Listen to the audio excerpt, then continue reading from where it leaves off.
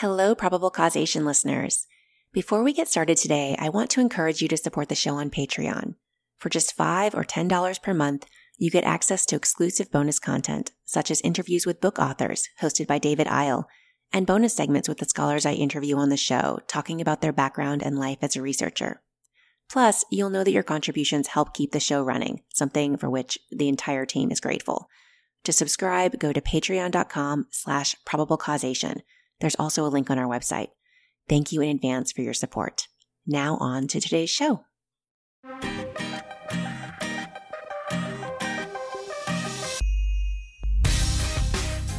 Hello and welcome to Probable Causation, a show about law, economics, and crime. I'm your host, Jennifer Doliak of Texas A&M University, where I'm an economics professor and the director of the Justice Tech Lab. My guest this week is Maya Rosen-Slater. Maya is an assistant professor of health research and policy at Stanford University School of Medicine. Maya, welcome to the show. Thank you so much for having me on the podcast. We are going to talk today about your work on the effects of violent assault, particularly intimate partner violence or domestic violence, during pregnancy on birth outcomes and infant health. Before we dive into all of that, though, could you tell us about your research expertise and how you became interested in this topic? Sure. So I'm an economist with research in areas of health, public, and labor economics. I'm particularly interested in understanding the choices and constraints faced by families with children and how various public policies and other factors can influence their well-being, especially within disadvantaged populations in the United States as well as in other developed countries. And a lot of my research has focused on identifying the impacts of adverse shocks as well as public policies during the in utero and early childhood periods. And I think this work is important in part for understanding the persistence of inequality in America and identifying effective policies for diminishing this persistence and potentially improving the life chances of poor children. By now, there's a wealth of evidence documenting the lasting impacts of the early life environment on individuals' outcomes throughout life and even into the next generation. So if poor children happen to be born in environments where they're disproportionately exposed to adverse shocks in early life, and if those shocks themselves translate into worse outcomes for them in adulthood, then we can see how this can be a powerful mechanism for transmitting inequality from the fetal period to birth throughout childhood into adulthood and even into the next generation. And so this suggests that public policies that can break this cycle can be potentially highly effective and important. So I became interested in the topic of domestic violence, specifically in its impact on the early life period, in part just because of the alarming prevalence of this type of violence, both around the world, but also here in the United States, and because, just like many other adverse shocks that I've studied, poor and minority women are much more likely to experience this type of violence than their more advantaged counterparts. So while there's been a lot of work documenting the early life impacts of various factors from outside of the family environment, so things like air pollution or even say crime or violence in the local community or the neighborhood, we know much less about the influence of intra-family dynamics. And this is where I think this paper fits in. And I'm really honored to have fantastic co-authors, Janet Curry, sort of one of the leading experts and kind of one of the founders of the research on early childhood health and well-being within economics, and then Mike Mueller-Smith, who is an expert in the field of economics and crime. So we've teamed up for this project. Yeah, so your paper is titled Violence While in Utero, the Impact of Assaults During Pregnancy on Birth Outcomes. As you mentioned, it's co-authored with Janet Curry and Mike Mueller-Smith. So give us some more background on intimate partner violence, which I'll probably refer to as IPV, a little bit less of a mouthful there, and violence during pregnancy in general. How prevalent are these types of assault? Right. So intimate partner violence, or IPV, as you say, is a crime that involves physical, sexual, or psychological harm by a current or former partner or spouse. And it's actually quite prevalent in our society. So estimates suggest that in the U.S., about 32% of women experience physical intimate partner violence at some point during their lifetime. Another statistic is that IPV accounts for over 1/7 of all of violent crime in the United States today. Pregnancy and the postpartum period elevate the risk of experiencing domestic violence for women. So, for instance, studies indicated to indicate that the prevalence rate of physical or sexual abuse among pregnant and postpartum women ranges from 7 to 23%, with more recent studies reporting higher rates. And since domestic violence is notoriously underreported, these numbers likely represent lower bounds on the true prevalence rate. One last disturbing statistic on this topic is that IPV-related homicide is actually one of the leading causes of death during pregnancy for women. So, what mechanisms should we have in mind for why IPV during pregnancy might affect a child's outcomes? So I think there's several mechanisms that are potentially relevant. So first, there's the direct physical channel. So blunt trauma to the woman's abdomen could result in all kinds of complications, issues. It could result in placental abruption, for example, which could lead to early onset of labor. There could be other complications that are dangerous for both the woman and her unborn child, such as the rupture of the woman's uterus. And then there are more indirect channels. So we know, for instance, from other work that stress during pregnancy can harm the fetus because the woman's body essentially releases too much cortisol that affects fetal development. Experiencing violence and more generally just being in a violent relationship is probably a fairly stressful experience, and so that could be another important channel. And then the woman might also respond to the stress of violence by taking up unhealthy behaviors, such as smoking or drinking alcohol during pregnancy, which in turn have their own independent negative effects on the baby's health. A last factor is that a controlling partner might restrict where the woman can go, which could affect her ability to receive various services, including prompt and regular prenatal care. And this could, for instance, affect the likelihood that complications during pregnancy get detected early enough, and again, could lead to harm to the unborn child. So before this study, what had we known about the effects of IPV and violence during pregnancy? So I would say before this study, a lot of the literature on the topic had been in the field of public health. So what these papers typically do is they take survey data on self-reported IPV prevalence and information on infant health and show that women who experience IPV during pregnancy tend to have worse birth outcomes than women without IPV exposure. So basically, these studies compare women who do and do not report experiencing IPV during pregnancy, and then they try to account for other differences between these two groups by including some sort of standard controls for things like education, race, age. But, as we know, it is quite hard to interpret these estimates as causal because exposure to IPV during pregnancy is by no means random. So it's nowhere near, right, like a randomized control trial, which we would use to estimate causal effects. So for instance, poor, minority, and otherwise disadvantaged women are much more likely to experience IPV than their more advantaged counterparts. And then these same groups are also more likely to experience poor infant health outcomes. So it's very hard to disentangle the causal effect of IPV from the influences of all of these other factors that are different between women who do and do not experience IPV during pregnancy, even in models that include controls for some basic observable characteristics. The issue here is that we really worry about unobservable characteristics that could also be different. So I should say that one important innovation on this literature is a paper by Anna Iser from 2011. So what she did is she used data on hospitalizations for assault during pregnancy, which are overwhelmingly due to intimate partner violence. And she identified the effects of this type of hospitalization on birth outcomes using an instrumental variable strategy. So her basic strategy was to essentially exploit geographic and temporal variation in the enforcement of laws against domestic violence in the state of California. And then she used that as an instrument for being hospitalized for assault during pregnancy. And she found a fairly large negative effect of hospitalization on birth weight. So we essentially wanted to build on this work, but we used both different data as well as a different identification strategy. I should say there's also literature on exposure to neighborhood violence or even more global events that involve violence like wars and terrorism on infant health. So one major difference between that research and what we do in this paper is that those studies typically measure potential exposure rather than actual victimization.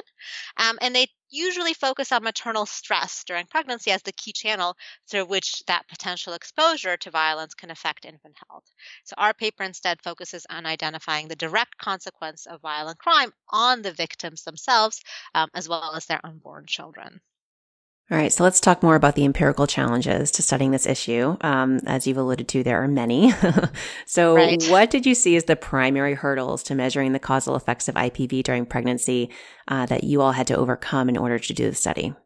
Right. So as we just discussed, I think the lack of random variation in IPV exposure presents a major identification challenge, right? We can't run a randomized experiment in this setting, so it's really critical that we find a research design that is able to tell us something causal rather than just a correlation. And then on top of that, there's a data limitation. So broadly speaking, we have a lot more detailed data on individuals who are accused of committing crimes than we do on individuals who are victims of crimes. And so this makes a lot of sense, of course, because we're concerned about protecting the confidentiality of victims. But it also presents a challenge for research. So there's some survey data sets that do ask people about victimization, but these likely suffer from at least some measurement error and potentially bias because people tend to underreport crimes, and especially domestic violence. And the types of people who self-report experiencing IPV are likely different from those who experience it and then choose not to report it. So both of these issues, I think, pose some challenges for estimating the causal effects of exposure to IPV during pregnancy. Okay, so speaking of data, you used data from New York City to tackle this issue, and it's really an amazing data set that you and your colleagues put together. So tell us about the data and I guess a little bit of a backstory on how it all came to be, and then, what the data look like. Right. So first of all, I think that my co-author, Mike Mueller-Smith, deserves a lot of the credit for putting together this amazing data that we have at our disposal. I know you had him as a guest on your podcast before, so listeners have already heard about the amazing things he's doing with CJARS, that his Center for Linked Administrative Data that he's built. So, I mean, Mike just really has a talent for getting various government agencies to agree to share their data with researchers. So he was really critical in getting us access to that data set, and we really benefited from that. And so what we did is we merged essentially 3 administrative data sets from New York City. So first, we have the universe of reported crimes from the New York Police Department, the NYPD, that concludes all criminal complaints reported between 2004 and 2012. Okay, so this is not arrests, this is not incarcerations, this is all reports of criminal complaints. So basically, anytime anybody calls the police, that's in our data. So these data, importantly for us, have exact longitude and latitude coordinates of where the criminal event allegedly occurred. And this is, of course, important for our linkage. And our analysis focuses on all reported misdemeanor and felony assaults in New York City over this time period. The second data set that we have is data on the universe of birth records from New York City over the same time period. So we got the restricted version of these data, which means that in addition to kind of standard birth outcomes and pregnancy information, we have information on mothers' full maiden names and their dates of birth, as well as their residential addresses that they report at the time of birth. So this enables us to match siblings born to the same mother using her name and date of birth and other characteristics. And then we're also able to merge the crime data to the mothers using their exact addresses. So as I mentioned, we have all kinds of information on pregnancy and birth outcomes. So we generate all of our outcome measures using these data. And then we have some demographic information on both the mothers and the fathers. And then finally, we have a data set on building characteristics from the NYC Department of City Planning.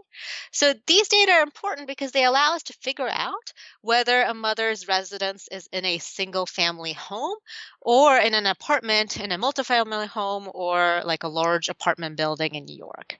The reason that this is important is because the crime data, where we have the exact longitude and latitude coordinates, we essentially know the building in which a crime occurred, but we wouldn't know the exact apartment number if the crime occurred in, say, a large apartment building. And so because we want to be able to link mothers to crimes that occur in their homes, specifically assaults that occur in their homes, our main analysis focuses on mothers residing in single-family homes, where we can be more sure that a reported assault actually occurred at their residence. Okay, so you use these data to identify women who experienced a violent assault while they were pregnant. But of course, in order to measure the causal effect of that assault, you need a control group, women who look very similar, but who did not experience such an assault during pregnancy. This is not easy. And you approach this issue in not one, but 3 different ways. So tell us about your 3 empirical strategies and what you see as the benefits of each one. Right. So as we discussed earlier, identification is a central challenge for this project. So we use 3 different strategies. Each relies on a different set of assumptions. So, and each is going to have, of course, its limitations.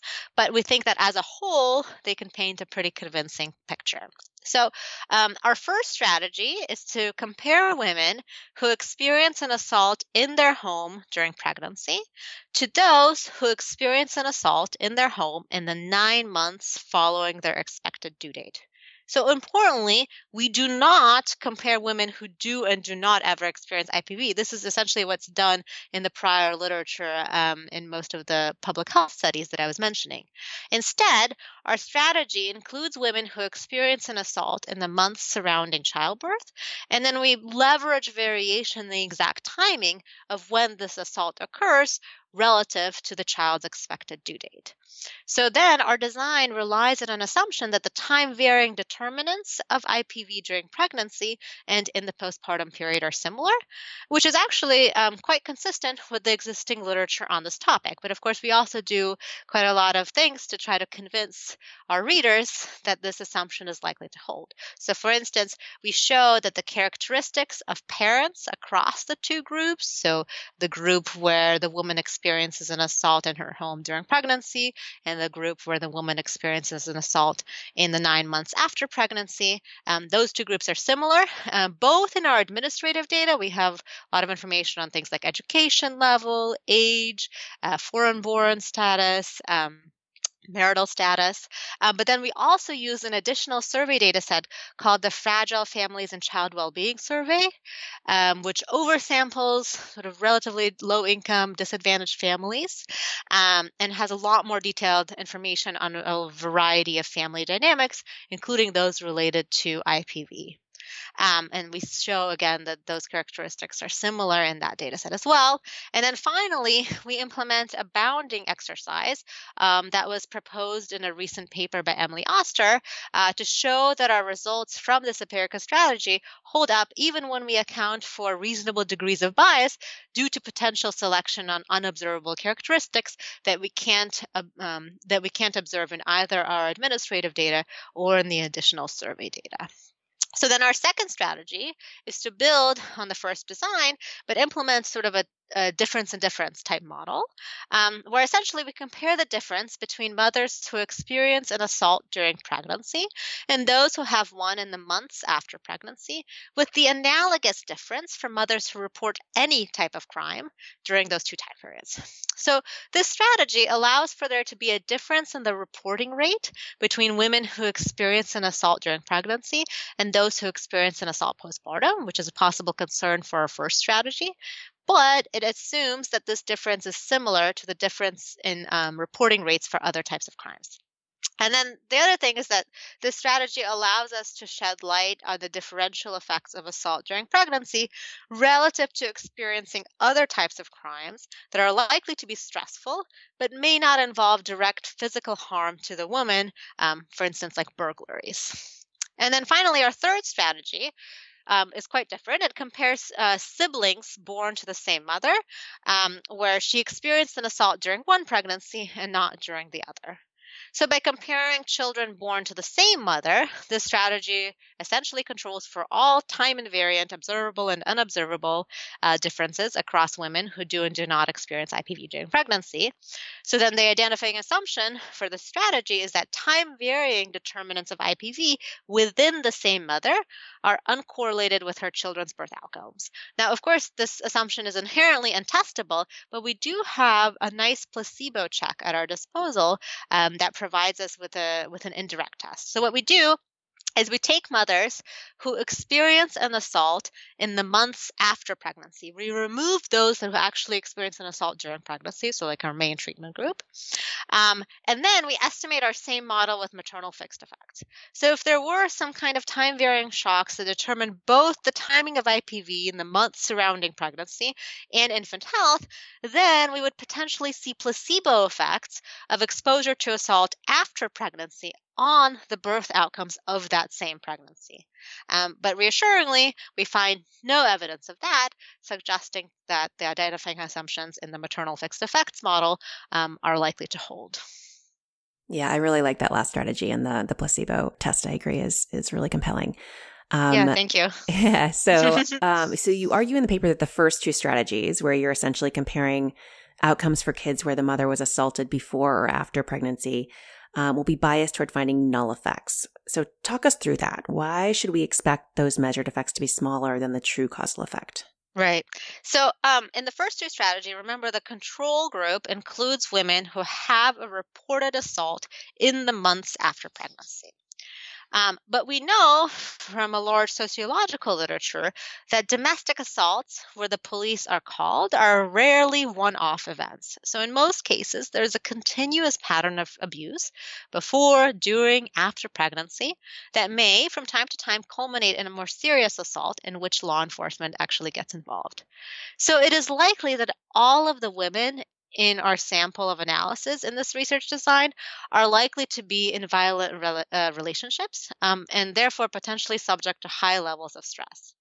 So essentially, by comparing these two groups, our estimates allow us to capture the effect of the more serious assault itself, the one that leads to the police getting involved. But these models are ill-equipped to estimate the effects of the chronic stress from being in a violent relationship, since again, both the treatment and control group in these strategies are likely exposed to such stress. So if we thought that in order to estimate a true causal effect of IPV, we would need to capture both the direct effect of the serious assault that gets law enforcement involved, as well as the associated chronic stress, then this means that our results from these two strategies are going to likely underestimated. But note that in our third strategy, where we compare siblings born to the same mother, that does not have this issue. So here we essentially compare women who were subject to IPV during pregnancy to themselves at another point in time where they may have already left or even not yet entered the violent relationship. So we should expect to find larger effect magnitudes when we use the maternal fixed effect strategy than when we use our first two strategies, and that's exactly what we do. So you alluded earlier to trying to, restrict your sample to really pinpoint the women who were assaulted in their home.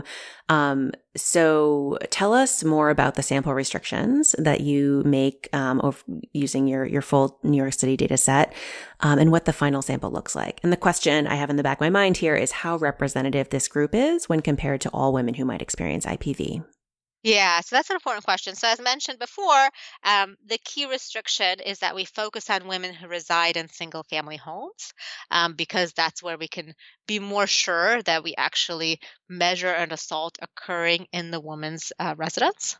And then we also limit our sample to women residing in the Bronx, Brooklyn, and Queens boroughs of New York City. So we drop Manhattan just because Manhattan has relatively few single-family homes, and out of those, relatively very few women actually experience any assaults. So there's just very few observations in Manhattan. And then we also drop Staten Island. It's also relatively small compared to the other boroughs. And it just turns out that The demographic characteristics of mothers in Staten Island are much less comparable to those of women in the other boroughs. And so we dropped them essentially to have a more homogeneous sample. But of course, the cost of making these restrictions is that our sample becomes not less representative of the average woman who experiences IPV in the United States or even in New York City. So, for instance, women in single-family homes are likely on average to have slightly higher income and just generally be more advantaged than women who reside in large apartment complexes in New York City. So our estimates are going to be representative for the group of women that we have in our sample, but can't necessarily speak to what the effect would be for an average woman who's subject to IPV. That said, we do a robustness check where we estimate our main regression models using a sample of women in multifamily homes, although we do still restrict it to kind of relatively small multifamily homes, just again, because we want to reduce the measurement error associated with assigning assault to occurring in the woman's residence. Our results are actually similar, but more muted, which is consistent with the idea that there's more measurement error when we use multifamily homes than when we use single-family homes.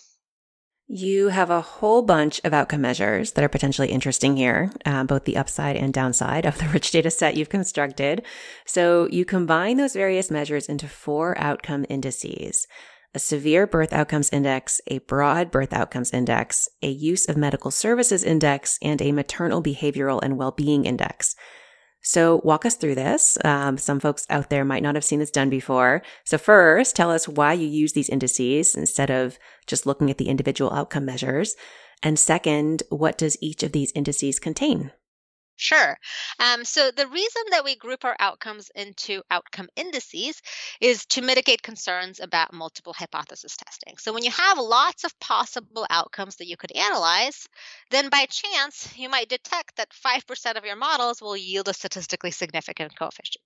So this means that you might think you have estimated a true effect of exposure to assault during pregnancy, but really it's just because you ran so many regression models that you were bound to find something statistically significant in a few of them. So in order to address this concern, which I think is a really important one, especially when you use large data sets that have a wealth of outcomes that you could look at, we create 4 outcome indices, as you mentioned, and this essentially just reduces substantially the number of regression models that we can run. So the indices are constructed in a fairly simple way. We essentially take each outcome. We orient it so that they all go in the same direction. So for instance, for the severe birth outcomes index, we orient things such that a higher value means a worse outcome, right? So like very low birth weight is 1 for very low birth and 0 otherwise. So a higher value means a worse outcome. And then we standardize it by subtracting the control group mean and dividing by the control group standard deviation. And then we just take a simple average of all the standardized outcomes within each index group. And so, as you said, we have 4 of these groups. So the severe birth outcomes index includes indicators for very low birth weight, so that's less than 1,500 grams, very preterm birth, so that's less than 34 weeks gestation, a low 1-minute APGAR score, that's less than 7. An APGAR score is something that's given by the doctor 1 minute after birth. NICU admission, so admission to the neonatal intensive care unit of the child. An indicator for any abnormal conditions of the child that includes things like the use of assisted ventilation. And an indicator for any congenital anomalies of the newborn. And then finally, an indicator of whether a death has occurred of the child by the time the birth certificate is filed with the Vital Stats office. Our second index is the broad birth outcomes index. So this is going to include all of the variables I just mentioned within the severe birth outcomes index. And then we also include less severe measures. So continuous birth weight in grams, an indicator for low birth weight, that's less than 2,500 grams, gestation, continuous gestation in weeks, and an indicator for preterm births, that's less than 37 weeks.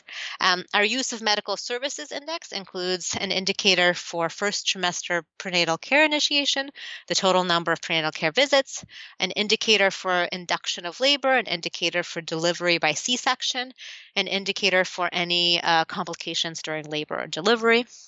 And then finally, our maternal behavioral and well-being index includes indicators for a variety of kind of behavioral channels. So things like smoking during pregnancy, using illicit drugs during pregnancy, the mother self-reporting being depressed, uh, having too low pregnancy weight gains, that's less than 15 pounds, or too high pregnancy weight gains, that's more than 40 pounds, and then an indicator for their mother not receiving WIC benefits, which is the Women, Infants, and Children Supplemental Nutrition Program benefits.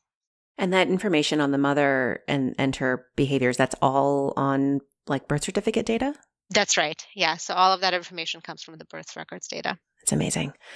Okay, so let's dive into the results. For each of your 3 empirical strategies, what do you find are the results of assault during pregnancy on your outcomes of interest? So all 3 of our strategies consistently demonstrate that experiencing assault during pregnancy has adverse effects on infant health. So first, let's focus on the relatively conservative estimates from the pregnancy versus postpartum assault exposure and the difference models, which actually yield remarkably similar results. So there we find that mothers with an assault during pregnancy have a 0.08 standard deviation higher summary index of severe adverse birth outcomes, compared to mothers who report an assault in the postpartum period, as well as mothers who experience any other crime during either period. So within this index, that result is driven by 1.5 and 2.1 percentage point higher rates of very low birth weight births and low 1-minute APGAR score births. So these are actually quite large effects relative to the sample means, 61 and 46% increases in those outcomes. We looked at how the effects differ in terms of exposure across different trimesters of pregnancy, and found that these impacts stem mainly from assault in the 3rd trimester of pregnancy. And we also find that assaults in the 3rd trimester of pregnancy are associated with a higher probability of an induction of labor, which we interpret as a medical response to injuries sustained by pregnant victims of abuse. And more generally, when we look at the medical services index, our results are less consistent for that one than they are for the birth outcomes, but we have some evidence that victims of assault during pregnancy are more likely to use medical services. And then when we look at the estimates from the maternal fixed effects model, where we compare siblings, those are even larger in terms of magnitudes, which is what we expected.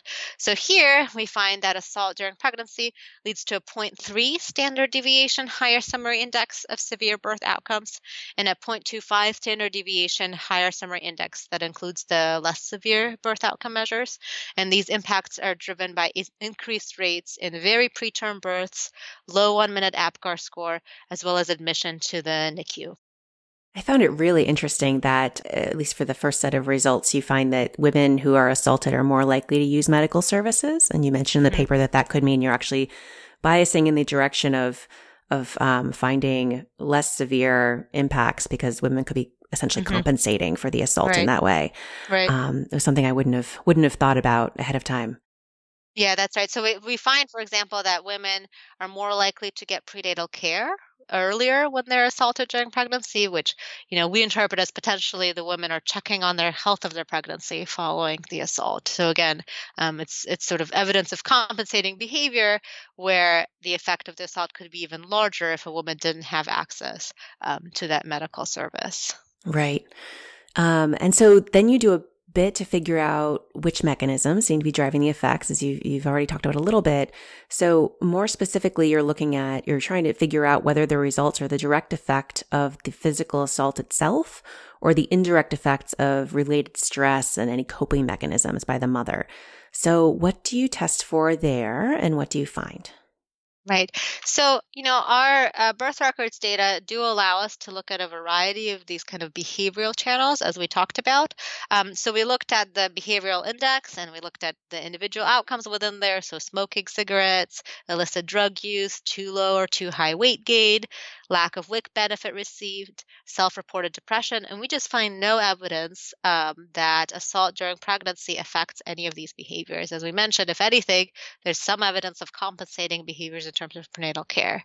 As a result, we think that the main channel driving the adverse effect of assault during pregnancy on infant health is the direct physical channel. So pregnant victims of assault may be more likely to go to the hospital because of the resulting physical trauma, where they may need to have their labor induced quite early, prematurely, and therefore deliver very preterm and very low birth weight babies that may, as a result, for instance, need to be admitted to the NICU. As I mentioned, our first two regression model strategies are less equipped to identify the effects of sort of the chronic stress associated with violence and a violent relationship. So we're not saying that that type of stress is not there and that that's not an important channel. It's just that we don't have a very good way of capturing that with these estimates. Right. And I think your third estimate actually, because it's so much larger, suggests that stress probably is a big factor, right? That's right. Yeah. Okay, so then you do a bunch of robustness checks, as all these papers do, to make sure you're isolating the effects of violent assaults, and not just picking up underlying differences between the types of women who do and don't experience violence during pregnancy. So talk us through those checks and how you're able to convince yourselves that you've measured the causal effect of IPV. Right. So we've already discussed some of the checks that we do. So for instance, as I mentioned, we show that a wide range of maternal and paternal characteristics are very similar across our treatment and comparison groups, right? Because the key sort of threat to us being able to estimate the causal effect is that somehow the types of women that experience assault during pregnancy are just systematically different from the types of women who experience an assault after pregnancy. At least this is a threat to our first two identification strategies. So, like I said, we can look at all of the observable characteristics that we have in our administrative data and in the survey data. We don't find any evidence that those are different, but you might still worry that there's sort of unobservables out there that we just can't capture in the data. So this is where we turn to this really nice bounding exercise that was proposed by Emily Oster in a recent paper that essentially allows us to do a calculation that assesses the degree of bias that is introduced if there is in fact any selection on unobservable characteristics. So the basic idea behind this exercise is to calculate how large would that selection on unobservables have to be relative to any selection on observables in order to make the treatment effect that we estimate go away. So we do this calculation, and we find that the selection on unobservables would have to be more than 1.3 times higher than selection on observables in order to completely explain away our effects. So we think that this is unlikely to hold for a couple of reasons. So first, we have a lot of observable characteristics in our data. So just the set of potential unobservable characteristics becomes relatively small. And we've also shown that there's no evidence of selection on observable characteristics. So it just seems quite unlikely that there would be this high degree of selection on unobservables. And in Oster's paper, she herself proposes a threshold of 1, which is that, we worry about selection on unobservables if that selection is, less than equal to selection on observables, so the ratio is less than 1. We instead find a ratio of 1.3, which I think is quite reassuring. All right. So then you use your results to estimate the total social costs of IPV, at least in terms of the negative effects on birth outcomes when the victim is a pregnant woman. So walk us through what you include in that calculation. That's a tough one to do and what you find. Right. So first, just the reason that we wanted to do this type of calculation is because it struck us that most of the estimates of the social cost of crime, which is like a huge literature trying to come up with these estimates because they're very important in any type of cost-benefit analysis that you do on policies related to crime or even policies not related to crime, like early childhood education, that end up finding some sort of effect on crime, they rely on some estimate of what's the social cost of crime to do their own cost-benefit calculation. So these are really important numbers. And in the existing literature, these numbers are typically done through one of two ways. So one is kind of jury award estimates. which is basically based on actual cases and looking at how much juries award to various victims of crimes. So it's obviously a relatively selected sample of who is included in those estimates. And then also things like hedonic kind of pricing models, where all of these rely on the assumption that the full costs of the crime on the victims are fully known and observable either to the juries or people answering surveys about how much they're willing to pay to avoid crimes, or are fully capitalized in things like housing prices. So we think that this is unlikely to hold, especially because we have very few estimates of the effects of all kinds of different crimes, including, for instance, intimate partner violence, and especially on various outcomes that people maybe haven't thought about in these social cost literatures, such as birth outcomes. So we thought that including this number would be important for this literature. So what we do is we take our estimate of the effect of assault on very low birth weight births, and then we consider the best available evidence on the cost associated with having a very low birth weight child arising through 6 different channels. So first, very low birth weight children have higher rates of infant mortality. They have higher medical costs at and immediately following birth. They also have potentially increased rates of childhood disability, which itself entails cost. And then there's research showing that birth weight is correlated with adult income and medical well-being in adulthood. So we think about future decreases in adult income and increased medical costs associated with adult disability, as well as reductions in life expectancy. So when we do this, we generate an average social cost of $36,857 per assault during pregnancy. And this is using our most conservative estimate of the effect of assault during pregnancy on the likelihood of very low birth weight. If we instead use the larger maternal fixed effect estimate, we actually get an average social cost of $85,999. And then with an average of 3,177 pregnant women between 2004 and 2012 in New York City who suffered from physical abuse based on available data, our estimates imply that the total social cost that were previously unaccounted for in New York City, just New York City alone, are somewhere between $117 to $273 million per year. And then if you aggregate this under some assumptions of the rate of abuse during pregnancy for the entire United States, you get an annual social cost of around $3.8 to $8.8 billion. And this is, again, under the assumption of the best available nationwide victimization estimate for pregnant women, as well as the fact that there are approximately 3.9 million births per year.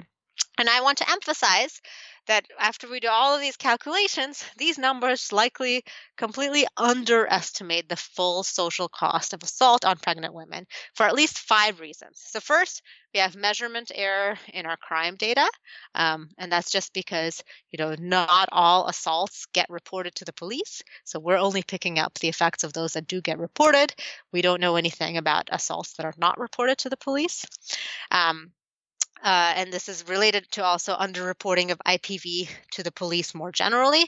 I should say also the measurement error in our crime data also stems from the fact, again, that we have to assume that an assault occurring in the home of a woman actually affects the woman herself. And then we also, of course, do not measure the effects of the assault on the mother's own well-being. So everything that we've done so far relates to the costs associated with her unborn child's well-being, but the mother herself could be affected. In fact, there's really great research showing that women who are victims of crimes experience, for instance, reduced labor market earnings in the years following the crime. There's also, as we discussed, potential compensatory responses on the part of the mothers that could reduce the damage to the fetus from the assault that should be taken into account. And then, as we also already discussed, that women subject to IPV are likely to be living with high levels of stress, which in itself is also known to affect fetal development. So all taken together, we think that we have a decent estimate of the social cost of physical assault during pregnancy based on the health of the infant, but we really underestimated for the reasons I just mentioned. And, a full cost calculation should really take into account also the well-being of the mother herself. It really highlights how complicated these cost-benefit analyses are. Right. Students Absolutely. always give, when I'm reading these papers in class, students always give the authors a hard time for saying back of the envelope cost-benefit analysis in the discussion. Yeah, but it's like, well, it has to be back of the envelope because they really are so complicated. Yeah, we do love that phrase.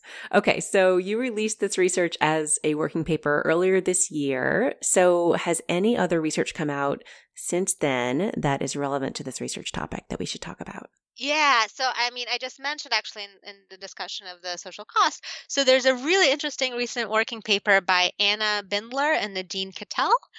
So, what they do is they use Dutch administrative data that is unique in that it links victims of various crimes to their labor market outcomes. And they use a really nice event study design where they essentially find that victims of crimes, and especially victims of domestic violence, experience large earnings losses and increases in public benefit receipt that last up to 8 years following the crime. So I think these findings are really important because they really complement the evidence that we're showing for infant health. And they suggest that in order for us to approach some estimate of the full cost of IPV during pregnancy, which as you mentioned is very hard to do, we would at the very least have to add all of these costs together to try to get a sense of both the cost to the mothers and the infants themselves. So putting it all together, the results of this study and the other studies we've talked about, what are the policy implications of this work? Yeah, so I think that our results, as well as those from the other studies, have important implications for thinking about persistence and inequality, which is where we started this discussion earlier. So poor pregnant women are much more likely to be victims of assault than their more advantaged counterparts.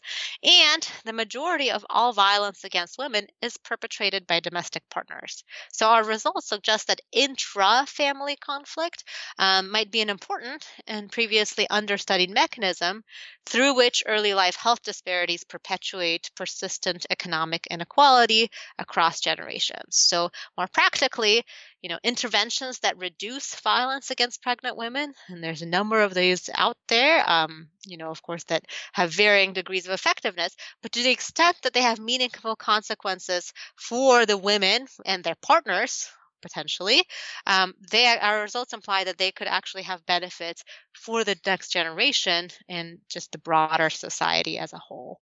And what's the research frontier here? What are the next big open questions in this area that you and others will be thinking about in the years ahead? Right. So I think there's still a lot of work to be done on the topic of domestic violence and economics. So to any students that are out there listening to this that are looking for research ideas, I really think that this is an area that's understudied within the economics field, and in particular when it comes to understanding the effects of domestic violence on the victims. So there's, some studies that think about bargaining intra-household models and think about the determinants of domestic violence, but there's really quite a bit less on the effects of the violence itself. So for instance, as we already mentioned, we have very little evidence on the causal effects of intimate partner violence on the mother's well-being, so kind of rigorous causal evidence on their mental health, their physical health, their labor market trajectories, their future family formation. Also, we have shown that prenatal exposure to IPV has large adverse effects on infant health. But, do these effects translate into later childhood development? Do these effects persist into adulthood as other early childhood shocks have been shown to? These are still outstanding questions that we don't have answers to. So I think they're all very fruitful areas for future research. Yeah, and I'll add to that. We also know very little about just policies, what interventions we could put in place to try to mitigate some of those Absolutely. costs. That's right. Yeah. So I think there's a variety of interventions out there, but a lot of the research uses fairly small samples, sort of isolated case studies, and really having a more comprehensive evidence base where we can think about what works and what doesn't in this area, I think would be really valuable. My guest today has been Maya Rosenslater from Stanford University. Maya, thanks so much for talking with me. Thank you so much for having me.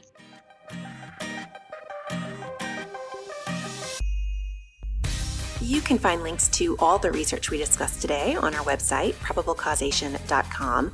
You can also subscribe to the show there or wherever you get your podcasts to make sure you don't miss a single episode. Big thanks to Emergent Ventures for supporting the show, and thanks also to our Patreon subscribers. This show is listener supported, so if you enjoy the podcast, then please consider contributing via Patreon. You can find a link on our website.